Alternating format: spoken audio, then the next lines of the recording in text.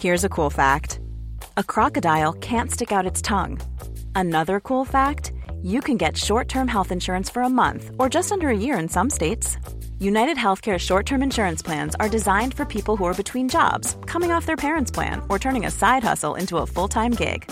Underwritten by Golden Rule Insurance Company, they offer flexible, budget-friendly coverage with access to a nationwide network of doctors and hospitals. Get more cool facts about United Healthcare short-term plans at uh1.com. I'm Sandra, and I'm just the professional your small business was looking for. But you didn't hire me because you didn't use LinkedIn Jobs. LinkedIn has professionals you can't find anywhere else, including those who aren't actively looking for a new job, but might be open to the perfect role, like me. In a given month, over 70% of LinkedIn users don't visit other leading job sites. So if you're not looking on LinkedIn, you'll miss out on great candidates like Sandra. Start hiring professionals like a professional. Post your free job on linkedin.com/people today.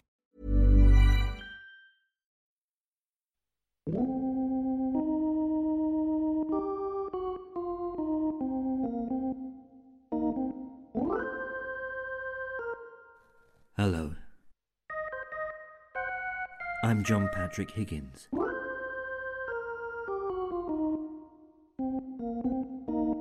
And these are my strange stories.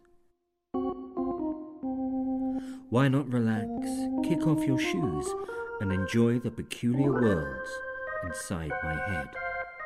Inside John Patrick Higgins.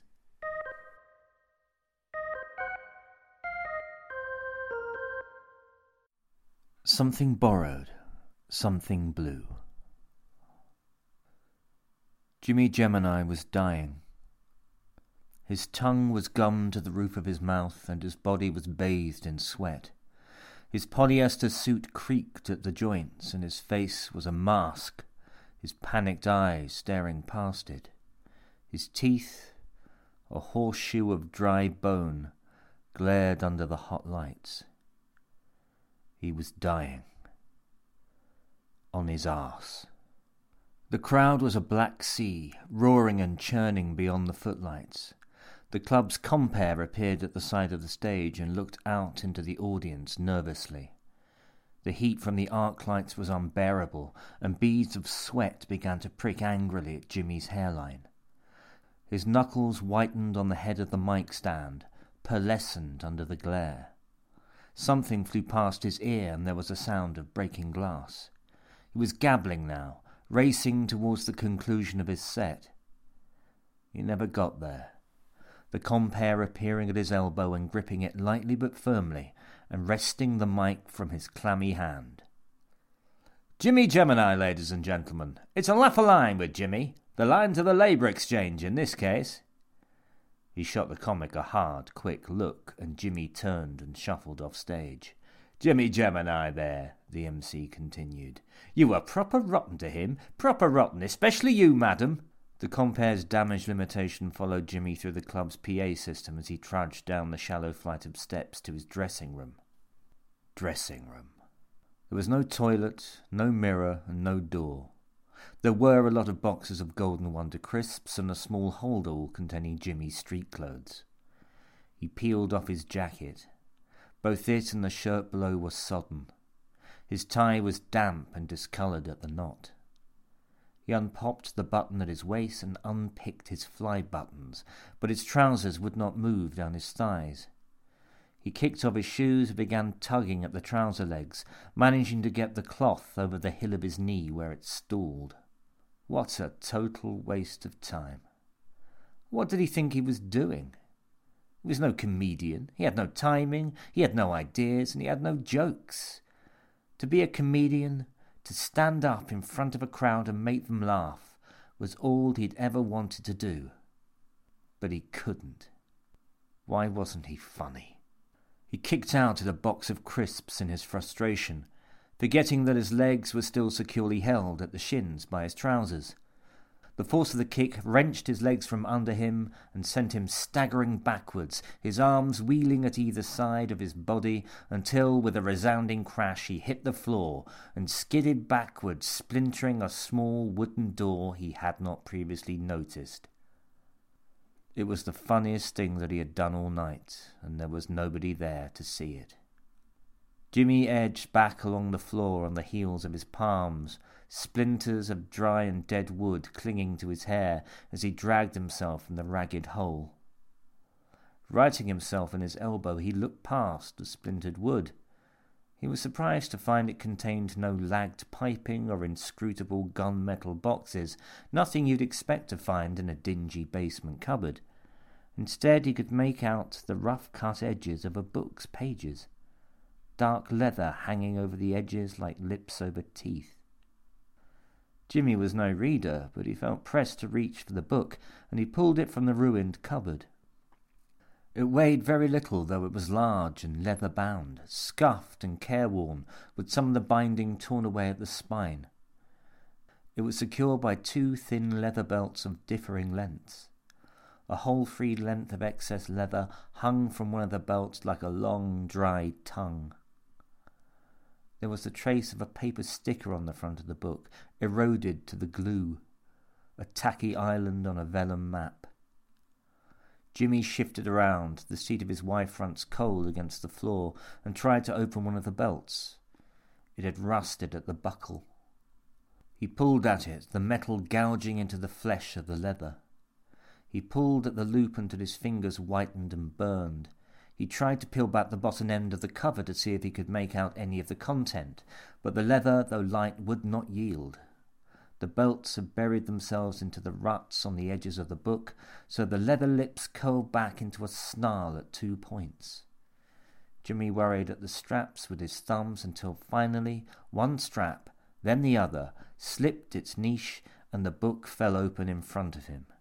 And Jimmy began to laugh. He laughed helplessly. He laughed painfully. He laughed until his breath ran short enough to burn and his eyes blotted with tears. "What are you doing in here?"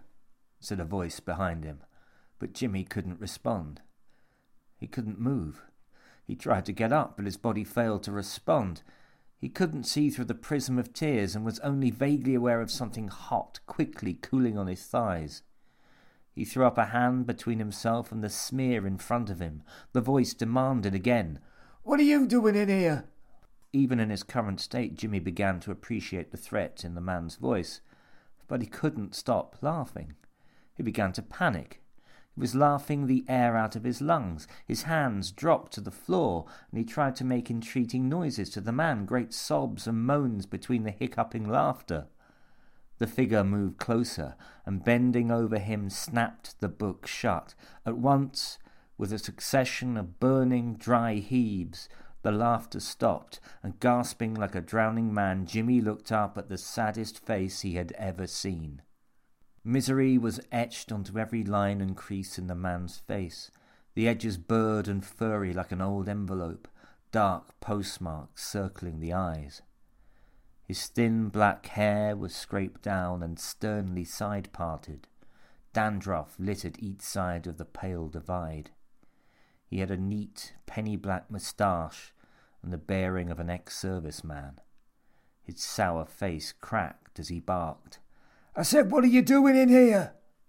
"On the turn," gasped Jimmy, still recovering, and aware that he was now sitting in a pool of his own cold piss. "This is my dressing room." The old man stared at him, his sullen mouth slack and revealing a row of niblet yellow teeth. "I've told 'em," he said finally. "I've told 'em they've got no business sending 'em in here. This is my storeroom. They've got no right." He lunged at the book, picking it up and hugging it to his chest with thin arms. "You got no business. What's mine is mine, and that's mine." "What is that book?" said Jimmy. "What just happened? I've never laughed like that before in my life, and I don't even remember what I was laughing at. And from a book. I laughed at a book." The old man sniffed. "Aye, and happen it's better you don't remember. Mind your business and get your trousers on, and you can mop up that piss and all. It's getting into the KP." A slick of urine was snaking towards assorted boxes of snacks, but Jimmy ignored it. "Come on, mate, fair dues. Let's have a look at that book. I've got to know what it is." "It's a joke book is all. Pure and simple. Now mop up, shut up, and get out of my storeroom." Jimmy finally pulled his trousers over his stack heels. His underpants were ruined, the damp spreading to his seat. There was no alternative. He rolled the sodden Y-front down over his thighs. The old man gawped. "Do you mind?" said Jimmy. The old man clearly didn't, and continued to stare as Jimmy clip-clopped, bare-assed, over to his hold-all to retrieve a pair of jeans. "What are you doing with the joke book anyway?" said Jimmy. "Sour old fart like you." He squeezed into a pair of Wranglers, dressing aggressively to the right. "What are you anyway? Janitor? Potman? You ain't the owner. You a young hopeful. We going to see you on new faces, are we?" He strutted towards the old man, cocky now. He had the measure of the situation.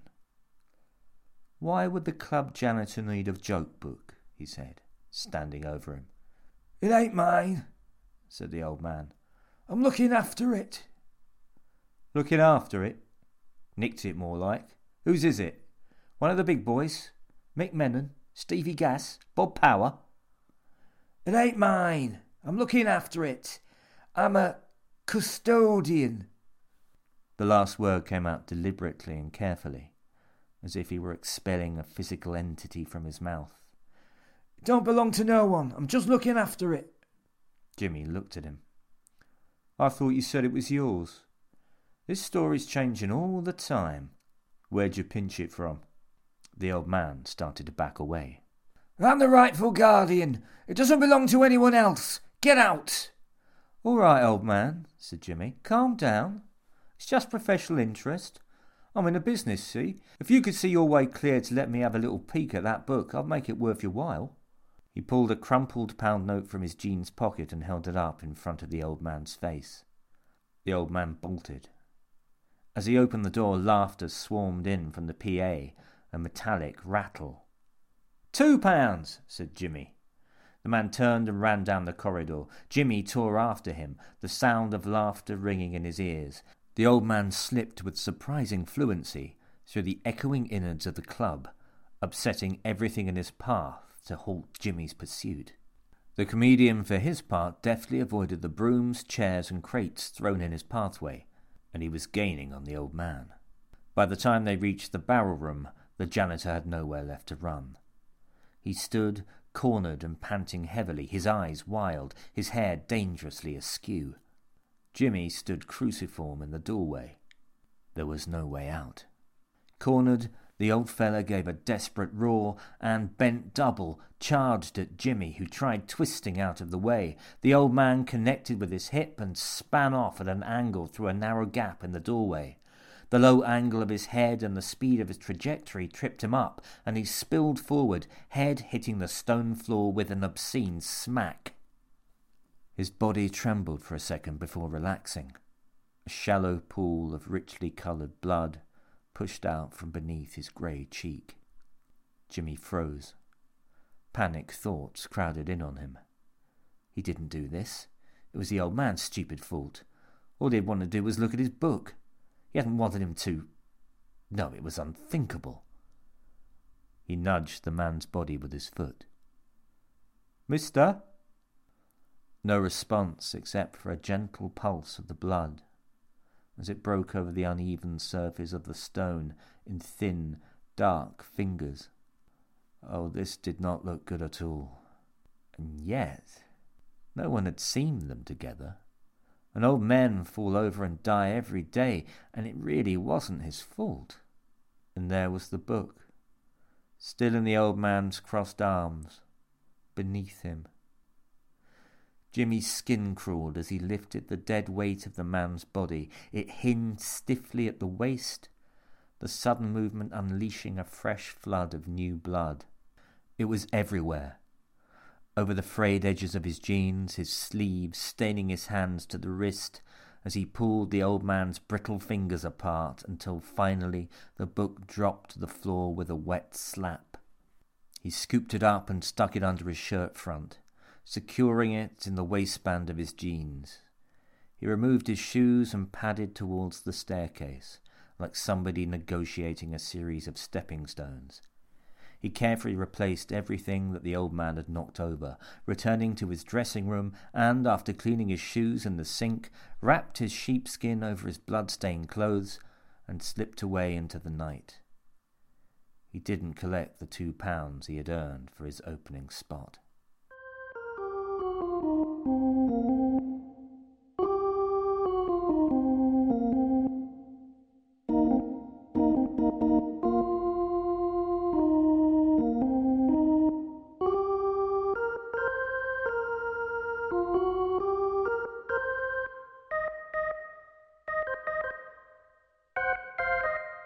If the next few years were dizzying, if the weight of his achievement seemed set to crush him, if the brain-scrambling difference between his early forays into comedy and the imperial splendour of his later career were too much to bear, Jimmy Gemini never let on.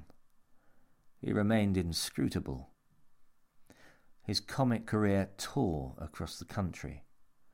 Within a month he was selling out West End shows. In 6 months, his first Royal Command performance. By the end of the year, he had residency in his own club and had been on Parkinson twice. There had been some miscues.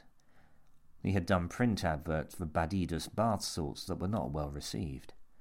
A television advert for Martini was arguably worse. A Galton and Simpson scripted special was never aired, and a guest role on the Morecambe and Wise show had been notable for his glacial stillness, his panicked eyes, his lips pulled back into a sneer. But as a stand-up comic, he was unparalleled. When he stood on stage, he displayed the same fidgety ill-ease, but this time it was funny. It was hysterically funny. His delivery was mumbled and distracted. He barely looked up from the lectern he read from, and he never looked at the audience. His voice was often barely audible over the audience's, and as he stood there, trembling under the lights, his eyes fixed on the book in front of him as he read, it brought the house down. Years later, social historians would look in wonder at the mumbling figure gripping the lectern like a captain at the ship's wheel. The 2 or 3 existing records of Jimmy Gemini's performances were remarkable for the paucity of the material, the lack of wit or memorable lines. His act was monotonic, and his delivery suggested he was both bored and irritated with having to be there. And it was remarkable for the audience's reaction. They convulsed, they choked, they wept. Newspapers ran stories about pensioners dying in the aisles or lorry drivers soiling themselves where they sat. In interviews undertaken outside theatres in the early days of the Jimmy Gemini phenomenon, reeling fans, often in a state of confusion or obvious distress, seemed to remember different or contradictory things about the show, as though they were describing a car crash rather than a comic. All the records of Gemini's live show came from the first 6 months of his career. After that, he had ordered a complete shutdown on any documentation of his work, and in the 70s, this was easily enforced. The security at his shows confiscating and destroying any cameras brought in by souvenir hunters.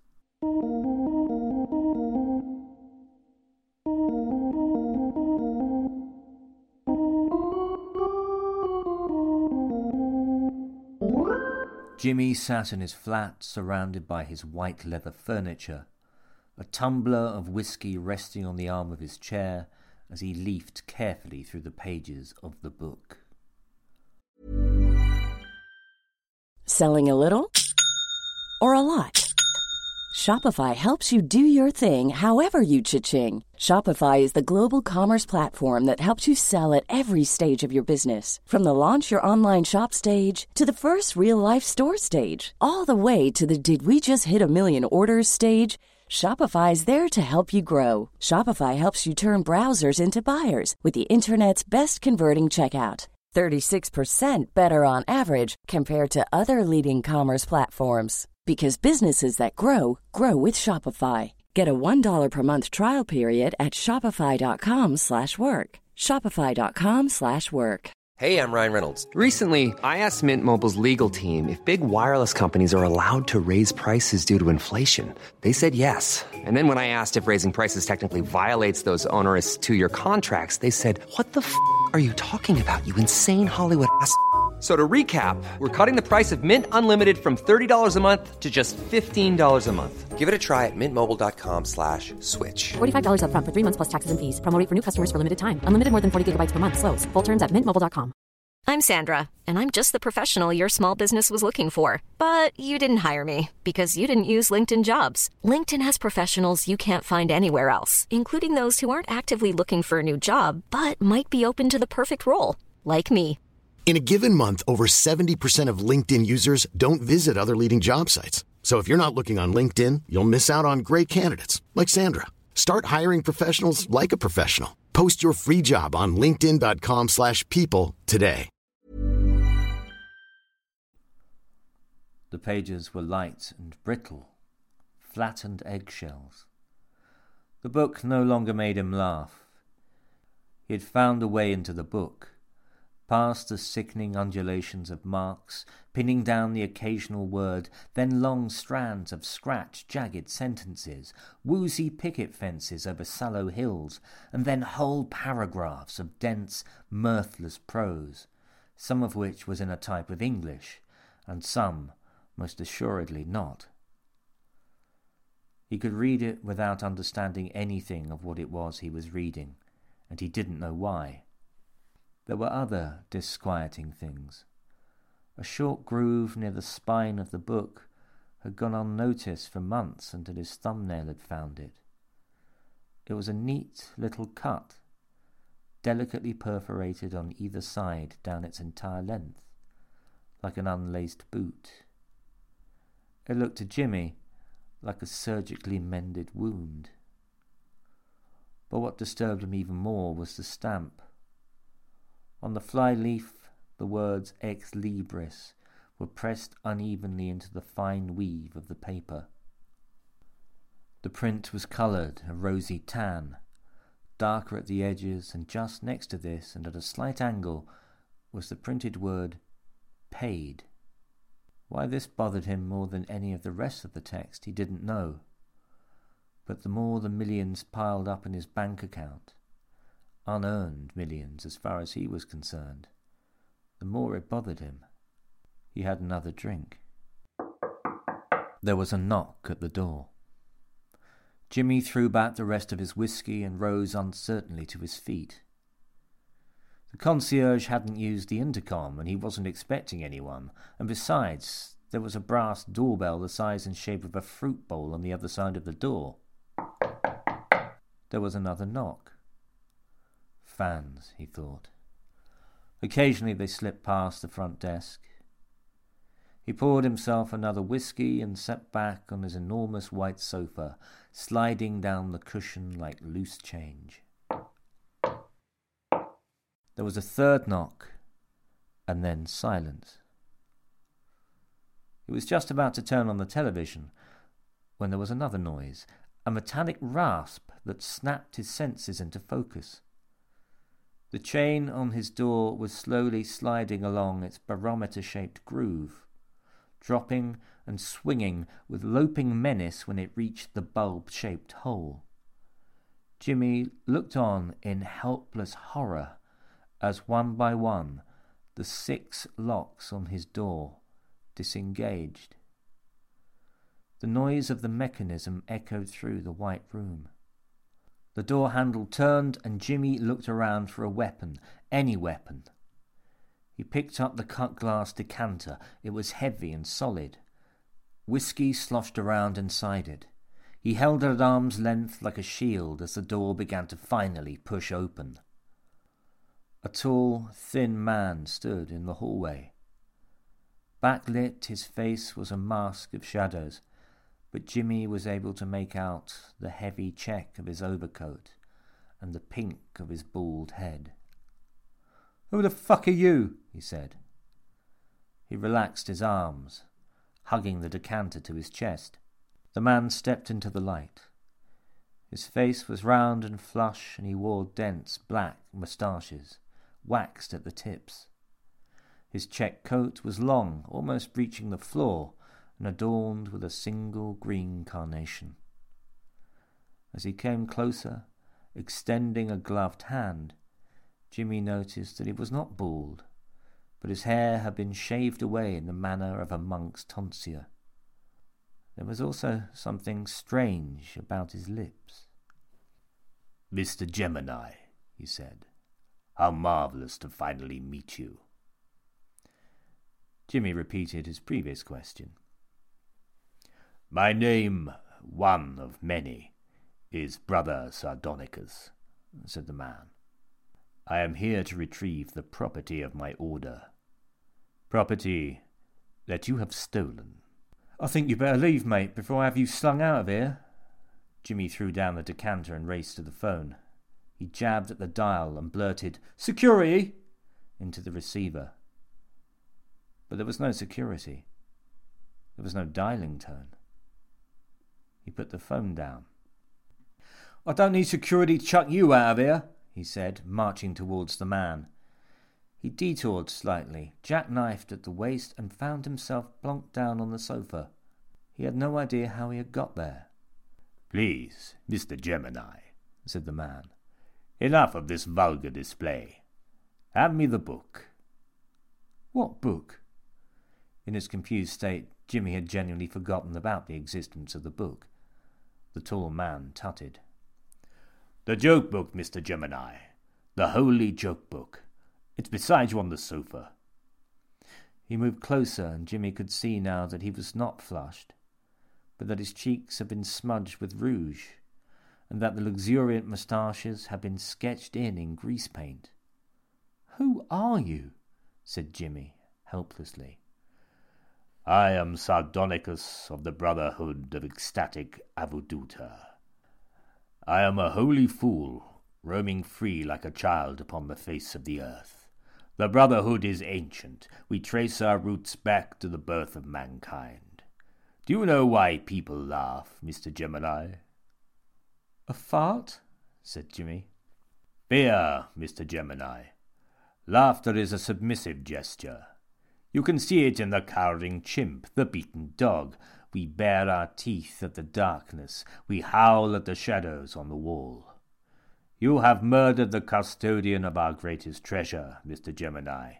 You have stolen our most holy artifact and debased its sacred text. I will take the book from you, Mr. Gemini." Jimmy handed the book mechanically to the monk.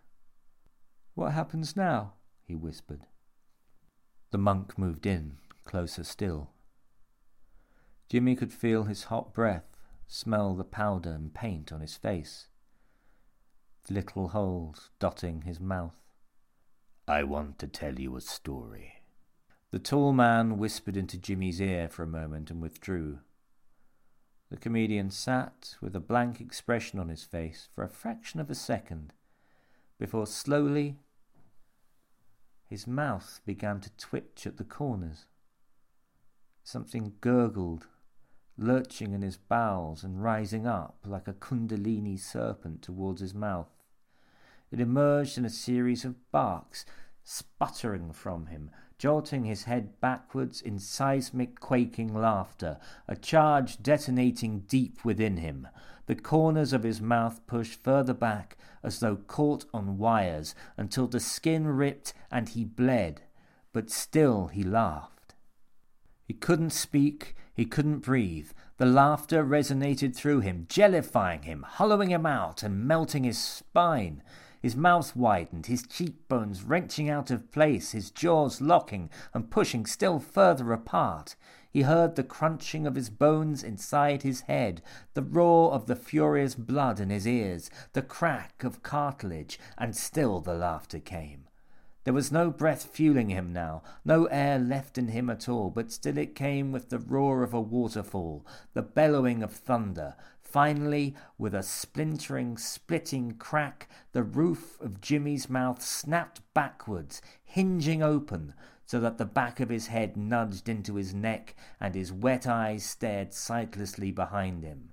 And at last, with a strangulated hiccup, Jimmy Gemini stopped laughing. The tall man approached Jimmy's body and opened his shirt. He deftly cut out a large square of skin from the dead man's chest with a small curved blade and held it up beside the book. It was the same size. He rolled it into a tube and placed it into the pocket of his overcoat. Then he placed the book under his arm and headed to the door. Behind him, a thin sliver of flesh narrowed to a point and split, dropping the top of Jimmy's head onto the shag carpet, which was beginning to pink. As he left the room, the tall man bumped into the concierge, who was doing his rounds. "Everything all right in there?" said the concierge. "Some very funny sounds coming from Mr. Gemini's room." "Just the sound of laughter between two old friends," said the monk. "Really? Mr. Gemini never really struck me as one for laughing.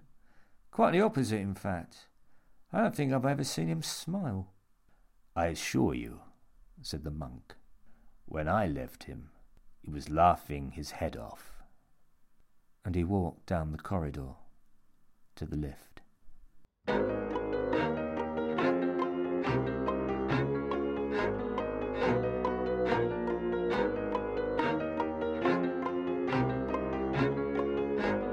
Inside John Patrick Higgins was brought to you by the colour blue and the letter G. Written and performed by John Patrick Higgins, it was produced and edited by Graham Watson.